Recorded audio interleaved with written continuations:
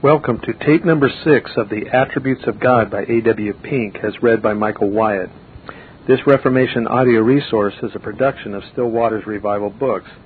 There is no copyright on this material, and we encourage you to reproduce it and pass it on to your friends. Many free resources, as well as our complete mail-order catalog containing classic and contemporary Puritan and Reformed books, CDs, and much more at great discounts, is on the web at www.swrb.com. We can also be reached by email at swrb@swrb.com, by phone at 780-450-3730, by fax at 780-468-1096, or by mail at 4710-37A Avenue, Edmonton, Alberta, Canada, T6L3T5. If you do not have a web connection, please request a free printed catalog. If you do have a web connection and would like to be added to our email list, please send an email to add@swrb.com with the word add in the subject line. And now to the reading of The Attributes of God by A.W. Pink, which we pray and find and hope you find to be a great blessing and draws you near to the Lord Jesus Christ. Continuing on with the chapter 16, the wrath of God.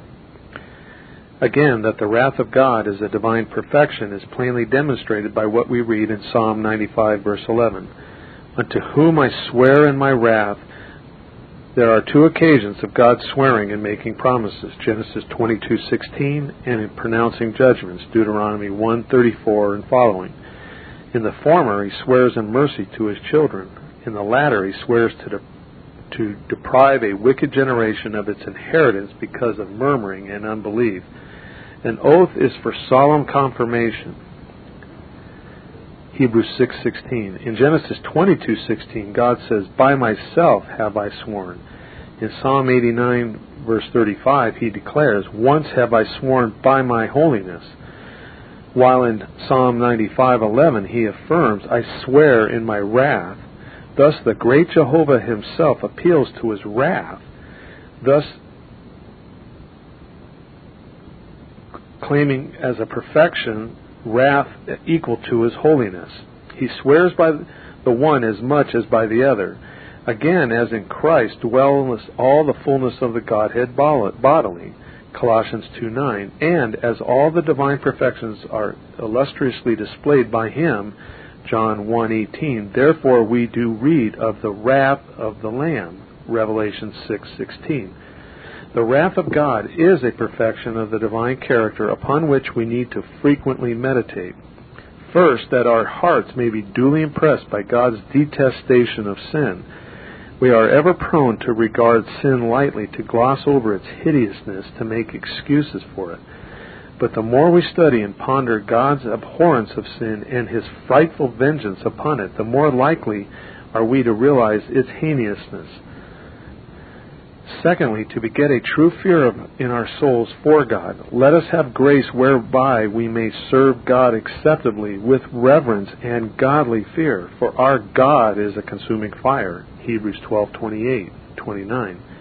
We cannot serve him acceptably unless there is due reverence for his awful majesty and godly fear of his righteous anger.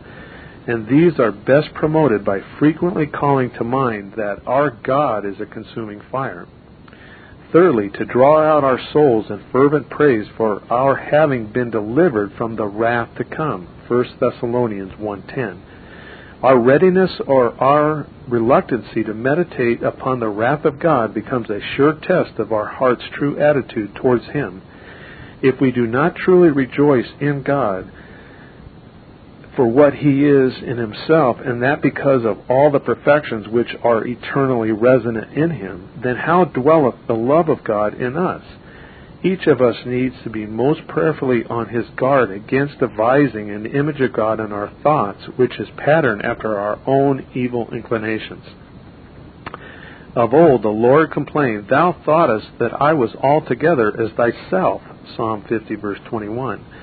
If we rejoice not at the remembrance of his holiness, Psalm 97:12, If we rejoice not to know that in the soon coming day God will make a most glorious display of His wrath by taking vengeance upon all who now oppose Him, it is proof positive that our hearts are not in subjection to Him, that we are yet in our sins, and that we are on the way to the everlasting burnings. Rejoice, all ye nations, Gentiles, in parentheses, His people, for He will avenge the blood of His servants, and will render vengeance to His adversaries. Deuteronomy 32:43.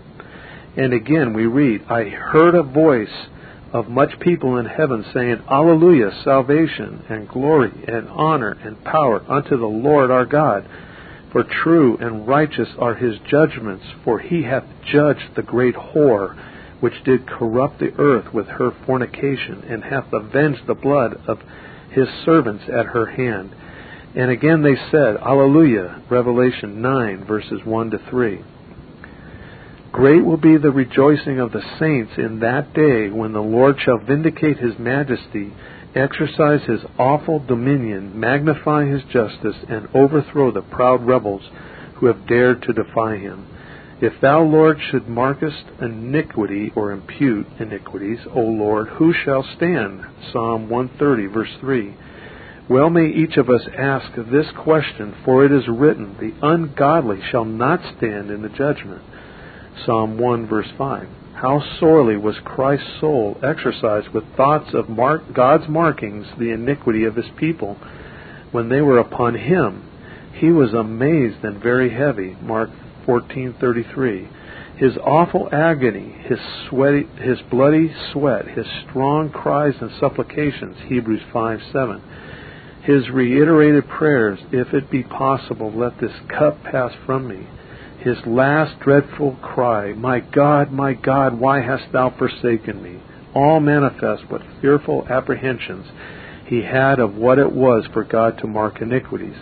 Well may poor sinners cry out, Lord, who shall stand, when the Son of God Himself so trembled beneath the weight of His wrath? If thou, my reader, hast not fled for refuge to Christ, the only Savior, how will thou do in the swelling of the Jordan? Jeremiah 12:5. Quote from William Gurnall, 1660. Quote, when I consider how the goodness of God is abused by the greatest part of mankind, I cannot but be of his mind that said, the greatest miracle in the world is God's patience and bounty to an ungrateful world. If a prince hath an enemy got into one of his towns, he doth not send him in provisions, but lay close siege to the place, and doth what he can to starve him. But the great God that could wink all His enemies into destruction bears with them, and is at daily cost to maintain them. Well may He command us to bless them that curse us, who Himself does good to the evil and unthankful. But think not, sinners, that you shall escape thus. God's mill goes slow, but grinds small. The more admirable His patience and bounty now is, the more dreadful and unsupportable will that fury be which ariseth out of His abused goodness. Nothing smoother than the sea, yet when stirred into a tempest, nothing rageth more. Nothing so sweet as the patience and goodness of God, and nothing so terrible as His wrath when it takes fire. End quote. Then flee, my reader, flee to Christ, flee from the wrath to come, Matthew 3:7, ere it be too late. Do not, we earnestly beseech you, suppose that this message is intended for somebody else. It is to you. Do not be contented by thinking you have already fled to Christ. Make certain, beg the Lord to search your heart and show yourself. And a word to preachers. Brethren, we do in our oral ministry preach on this solemn subject as much as we in our oral ministry preach on this solemn subject as much as we ought? The Old Testament prophets frequently told their hearers that their wicked lives provoked the Holy One of Israel, and that they were treasuring up for themselves wrath against the day of wrath. And conditions in the world are no better now than they were then. Nothing is so calculated to arouse the careless and cause carnal professors to search their hearts as to enlarge upon the fact that God is angry with the wicked every day. Psalm 7, verse 11. The forerunner of Christ warned his hearers to flee from the wrath to come, Matthew 3:7. The Savior bade his auditors, fear him, which after he hath killed hath power to cast into hell. Yea, I say unto you, fear him, Luke 12:5.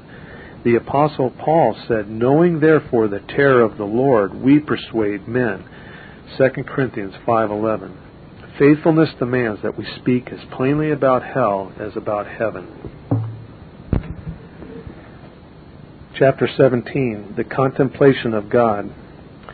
In the previous chapters, we have had in review some of the wondrous and lovely perfections of the divine character. From this most feeble and faulty contemplation of his attributes, it should be evident to us all that God is, first, an incomprehensible being, and lost in wonder at his infinite greatness, we are constrained to adopt the words of Zophar, canst thou by searching find out God? Canst thou find out the Almighty unto perfection? It is high as heaven. What canst thou do? Deeper than hell. What canst thou know? The measure thereof is longer than the earth and broader than the sea. Job 11, verses 7-9. When we turn our thoughts to God's eternity, his immateriality, his omnipresence, his almightiness, our minds are overwhelmed. But the incomprehensibility of the divine nature is not a reason why we should desist from reverent inquiry and prayerful strivings to apprehend what he has so graciously revealed to himself in his word. Because we are unable to acquire perfect knowledge, it would be folly to say we will therefore make no efforts to attain to any degree of it.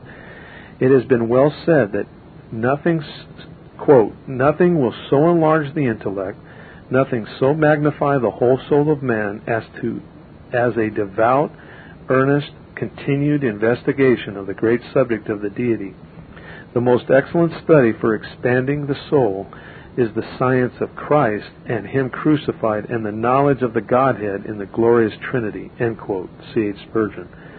Let us quote a little further from this Prince of Preachers. Quote, the proper study of the Christian is the Godhead. The highest science, the loftiest speculation, the mightiest philosophy which can engage the attention of a child of God is the name, nature, the person, the doings, the existence of the great God which he calls his Father. There is something exceedingly improving to the mind in a contemplation of the divinity. It is a subject so vast that all our thoughts are lost in its immensity, so deep that our pride is drowned in its infinity. Other subjects we can comprehend and grapple with, in them we feel a kind of self-contentment and go on our way with the thought, behold, I am wise. But when we come to this master science, finding that our plumb line cannot sound its depth and that our eagle eye cannot see its height, we turn away with the thought, I am but of yesterday and know nothing. End quote. Sermon on Malachi 3:6. Yes, the incomprehensibility of the divine nature should teach us humility, caution, and reverence. After all our searching and meditations, we have to say with Job, lo, these are parts of his ways, but how little a portion is heard of him. Job 26:14. When Moses besought Jehovah for a sight of his glory, he answered him, I will proclaim the name of the Lord before thee. Exodus 33:19. And, as another has rightly said, the name is the collection of his attributes. End quote.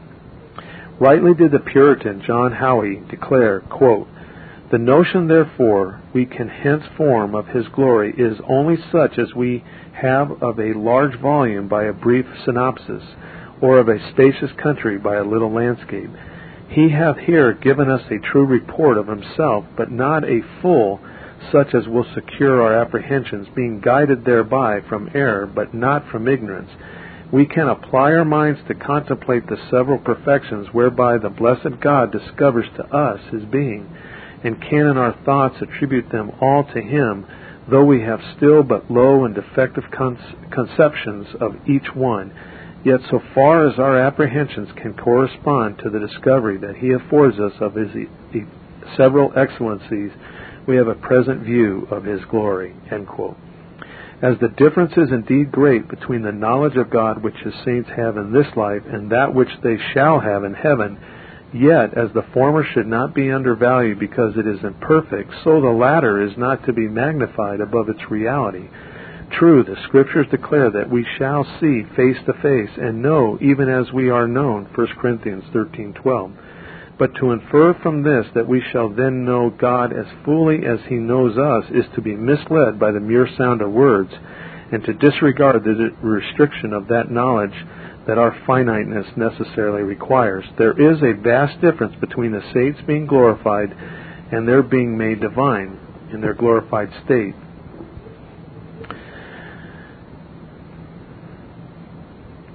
In their glorified state, Christians will still be finite creatures and therefore never able to fully comprehend the infinite God. A quote from John Dick, 1840, quote, "The saints in heaven will see God with the eye of the mind, for he will be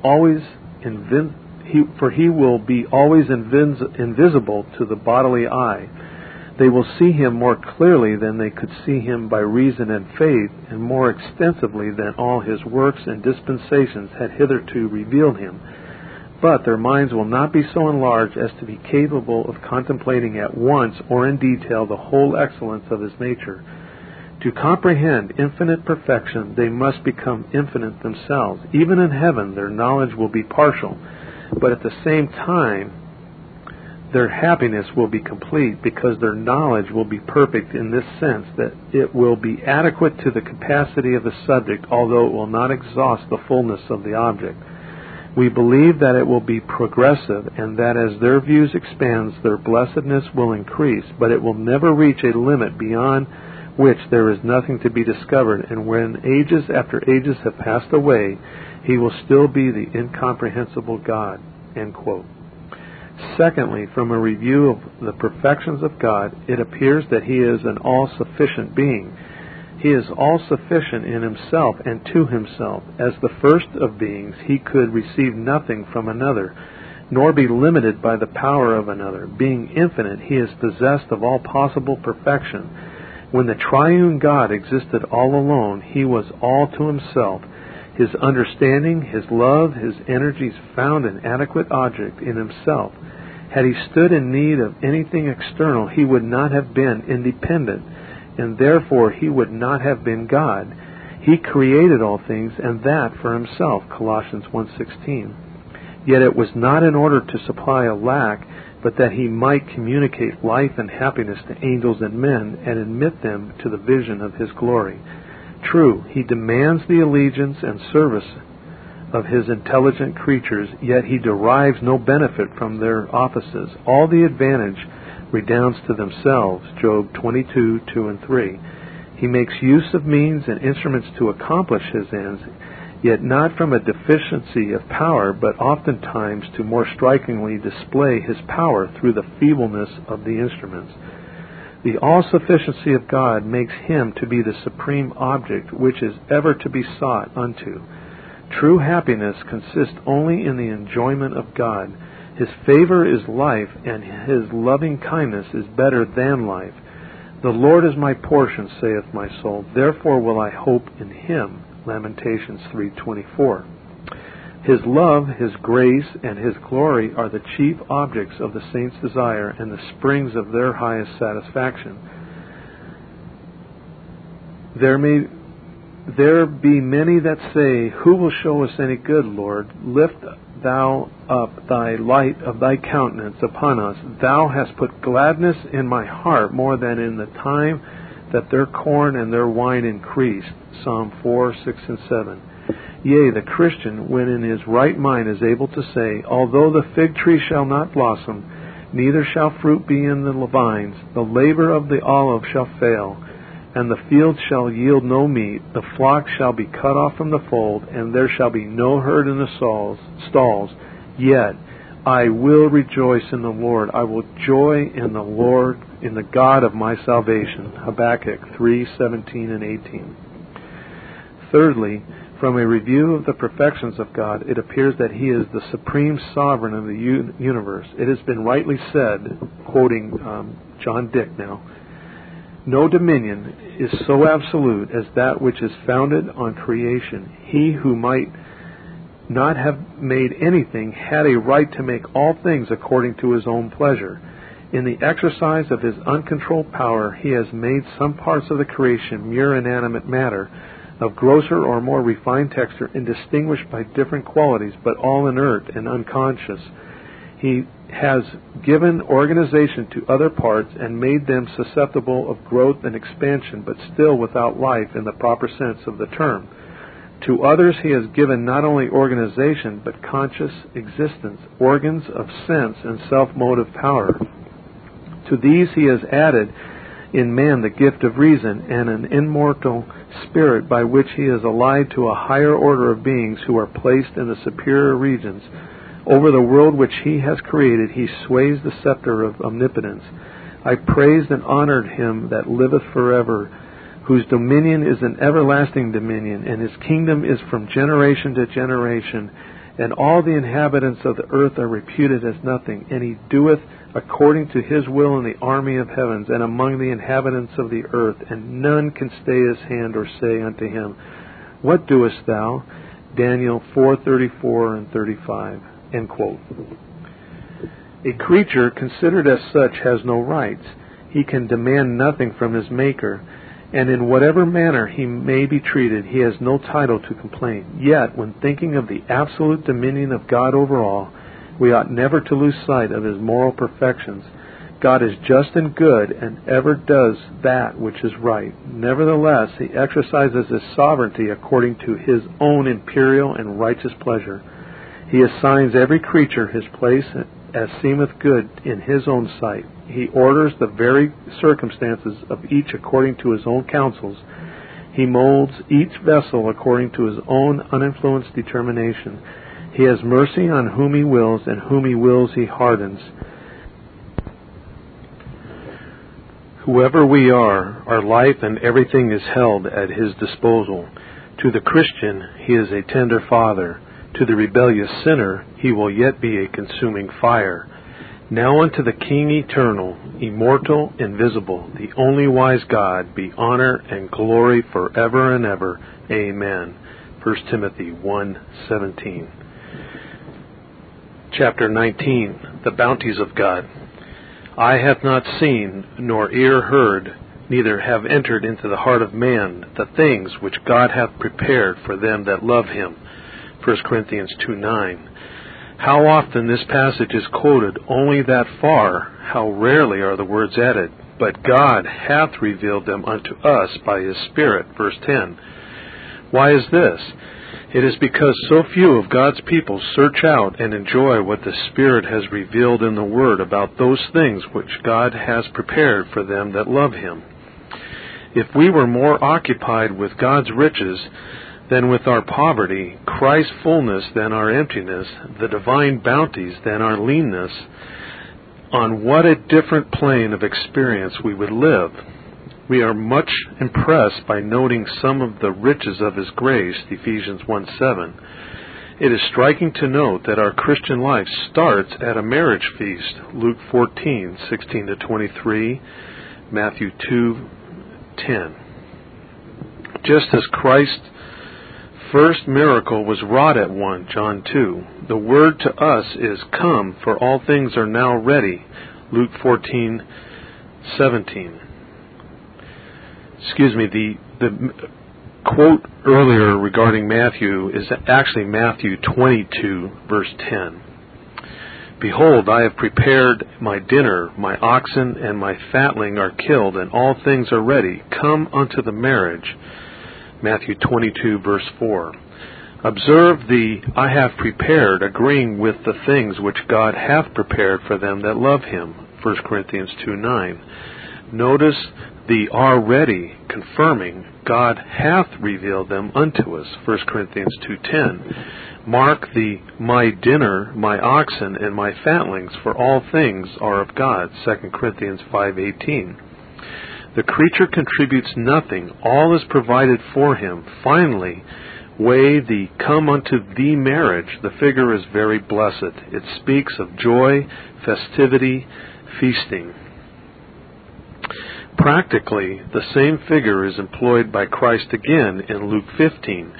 There he pictures the penitent prodigal welcomed home by the Father. No sooner is he clothed and fitted for the house than the words go forth, "Bring hither the fatted calf, and kill it, and let us eat and be merry." Verse 23. And we are told they began to be merry. In the parable, that merriment met with no reverse, since it is portrayed without a break and without a bound. Then we may conclude that this newborn joy ought to characterize all this festive scene, as truly so now as soon it will be in glory. A beautiful type of the lavish manner in which God bestows his bounties unto his people is found in Genesis 9, verse 3. Every moving thing that liveth shall be meat for you, even as the green herb have I given you all things. This was Jehovah's response to the sweet savor which he had just smelled. It is most important that we should note the connection and perceive the ground on which God so freely bestowed all things upon the patriarch. At the close of Genesis 8, Noah built an altar unto the Lord and presented burnt offerings. At the beginning of Genesis 9, we learn God's answer, which blessedly foreshadowed the unmeasured portion bestowed upon the new creation, the members of which have been blessed with all spiritual blessings in heavenly places in Christ. Ephesians 1:3. These blessings are based upon God's estimate of the value of Christ's sacrifice of himself. The abiding worth of that sacrifice is immeasurable and illimitable, as immeasurable as the personal excellencies of the Son, as illimitable as the Father's delight in him. The nature and extent of those blessings which accrue to God's elect on the ground of Christ's finished work are intimated by the substantives and adjectives employed by the Holy Spirit when he describes the profuseness of the divine bounties already bestowed upon us and which we shall enjoy forever. Take first God's grace. Not only are we told of the riches of his grace, Ephesians 1:7, and of the exceeding riches of his grace, Ephesians 2:7, but also we read that it has abounded unto many, and that we receive abundance of grace. Yes, that grace has superabounded. Romans 5:15 and 17 through 20.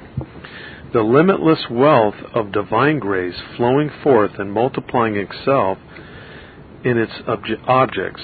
The foundation or moving cause of this is found in John 1, when the only begotten Son became flesh and tabernacled here for a season. It was as one who was full of grace and truth.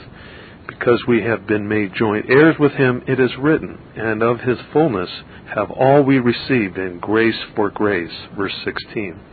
Take again God's love. There have been neither reserve nor restraint in the outflow of his love to its loveless, unlovely objects. He has loved his people with an everlasting love. Jeremiah 31:3. Wondrously he manifested it, for when the fullness of time was come, he sent forth his Son, born of a woman. Yes, he did so love the world as to give his only begotten Son, that whosoever believeth in him should not perish, but have everlasting life. Therefore we read of his great love, wherewith he loved us, Ephesians 2:4. The Greek word translated great is rendered plenteous, Matthew 9:37, and abundant, 1 Peter 1:3. Love unmeasured that passes knowledge fills our lives with its unceasing ministrations, ever active in priesthood and advocacy on high. How truly it is love abundant. Our present theme is inexhaustible. Our Lord came here that his people might have life and that they might have it more abundantly. John 10:10. This was first made good when Christ, as the head of the new creation and the beginning of the creation of God, Revelation 3:14, breathed on his disciples, "Receive ye the Holy Spirit." It was the risen Savior communicating his resurrection life to his own. Compare Genesis 2:7 for the beginning of the old creation. So too, when that same one who down here received the Spirit without measure, John 3:34, ascended on high as the glorified man, he baptized his people in the Holy Spirit, Acts 2. As the Apostle Paul assures Gentile saints, he shed on us abundantly, Titus 3:6. Once more he emphasized the profuseness of God's bounties. Consider now his confidences. The Lord Jesus said to his disciples, "Henceforth I call you not servants, for the servant knoweth not who or what his Lord doeth. But I have called you friends, for all things that I have heard of my Father I have made known unto you." John 15:15. There are things which the angels desire to look into, 1 Peter 1:12, yet they have been made known to us by God's Spirit.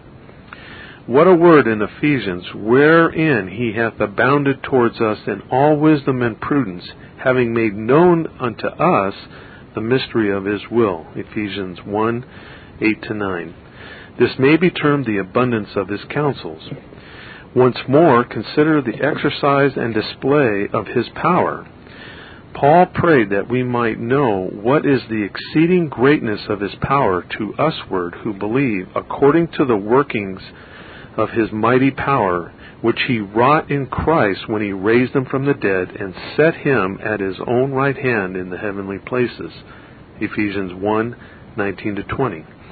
Here was the might of God working transcendently in an objective way. Its correlative is recorded in Ephesians 3:20. Now unto him that is able to do exceeding abundantly above all that we ask or think, according to the power that worketh in us. Clearly, this is the highest putting forth of energy working subjectively. In such lavish measure, then God hath blessed his people. As the apostle wrote to the Colossians concerning him, "For in him dwelleth all the fullness of the Godhead bodily, and you are complete, filled, or full in him." Colossians 2:9-10.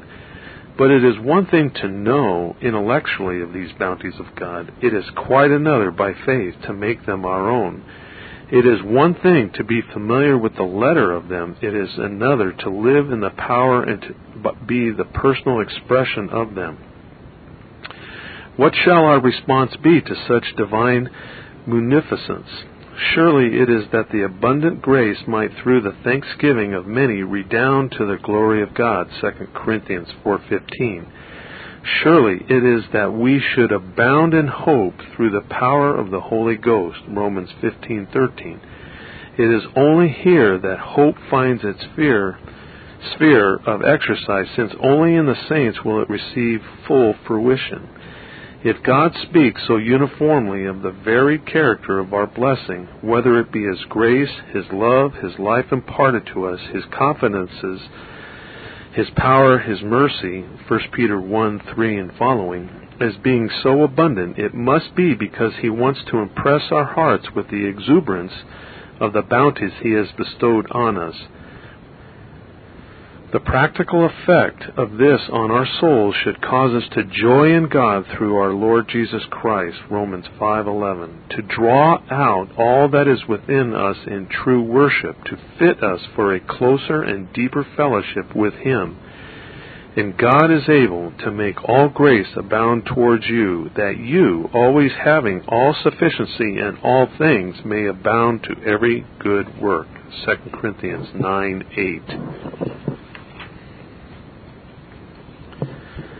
Chapter 20, the gifts of God.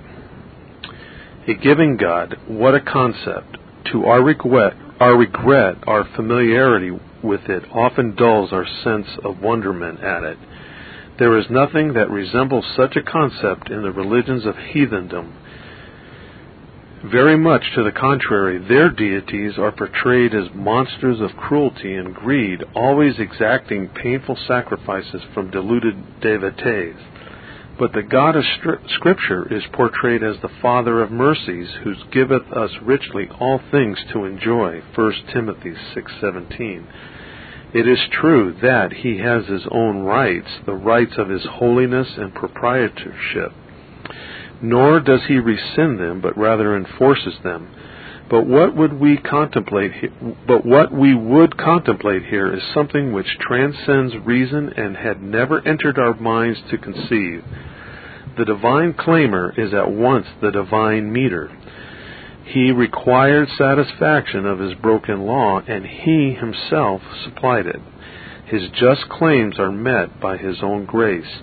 He who asks for sacrifices from us made the supreme sacrifice for us. God is both the demander and the donor, the requirer and the provider. Number 1, the gift of his Son. Of old the language of prophecy announced, "For unto us a child is born, unto us a son is given," Isaiah 9:6. Accordingly, the angels announced to the shepherds at the time of his advent, "Unto you is born this day a Savior," Luke 2:11. That gift was the supreme exemplification of the divine benignity. In this was manifest the love of God towards us, because that God sent his only begotten Son into the world that we might live through him. Herein is love, not that we loved God, but that he loved us and sent his Son to be the propitiation of our sins. 1 John 4:9 and 10. That was the guarantee of all other blessings, as the apostle argued from the greater to the less, assuring us that Christ is at once the pledge and channel of every other mercy. He that spared not his own Son, but delivered him up for us all, how shall he not with him also freely give us all things? Romans 8:32.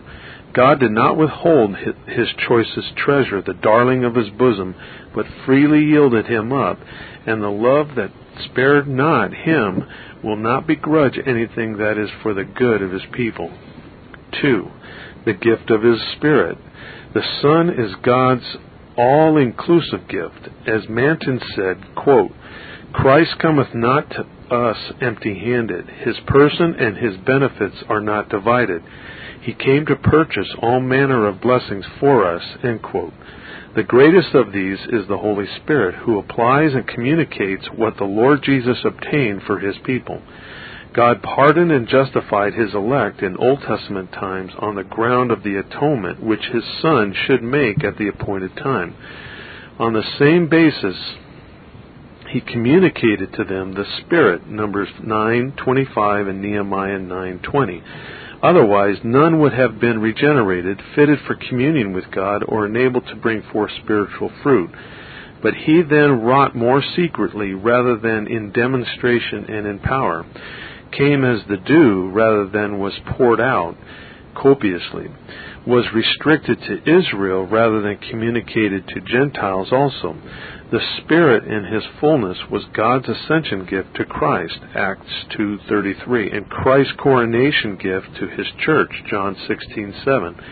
The gift of the Spirit was purchased for his people by Christ, see Galatians 3:13 and 14, and note carefully the second "that" in verse 14. Every blessing we receive is through the merits and mediation of Christ. 3. The gift of life. For the wages of sin is death, but the gift of God is eternal life through Jesus Christ our Lord. Romans 6:23. There is a double antithesis between these two things. First, the justice of God will render unto the wicked what is due them for their sins, but his mercy bestows upon his people what they do not deserve. Second, eternal death follows as a natural and inevitable consequence from what is in and done by its objects. Not so eternal life, for it is bestowed without any consideration of something in or from its subjects. It is communicated and sustained gratuitously. Eternal life is a free bounty, not only unmerited, but also unsolicited by us. For in every instance God has reason to say, "I am found of them that sought me not." Isaiah 65:1, compare with Romans 3:11. The recipient is wholly passive. He does not act, but is acted upon when he is brought from death unto life. Eternal life, a spiritual life now, a life of glory hereafter, is sovereignly and freely bestowed by God. Yet it is also a blessing communicated by him unto his elect, because the Lord Jesus Christ paid the price of redemption. Yes, it is actually dispensed by Christ. I give unto them, not merely offer, eternal life. John 10:28. See also John 17:3. 4. The gift of spiritual understanding. And we know that the Son of God is come, and hath given us an understanding, that we may know him that is true. 1 John 5:20. What is communicated to the saint when he is born again is wholly spiritual and exactly suited for taking in the scriptural knowledge of Christ. It is not an entirely new faculty which is then imparted, but rather the renewing of the original one, fitting it for the apprehension of new objects. It consists of an internal illumination, a divine light that shines in our hearts, enabling us to discern the glory of God shining in the face of Jesus Christ. 1 Corinthians 4:6.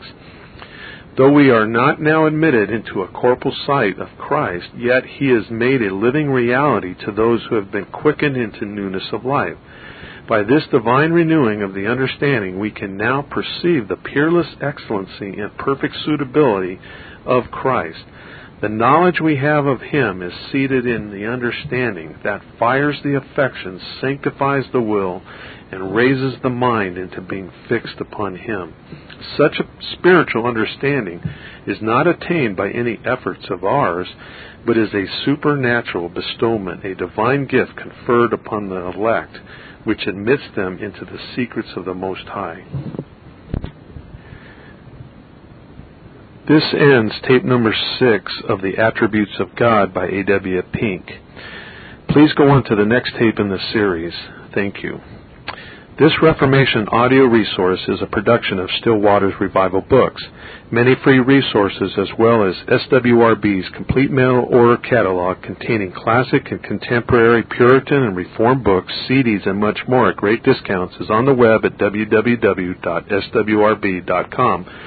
We can also be reached by email at swrb@swrb.com, by phone at 780-450-3730, by fax at 780-468-1096, or by mail at 4710-37A Avenue, Edmonton, Alberta, Canada, T6L3T5.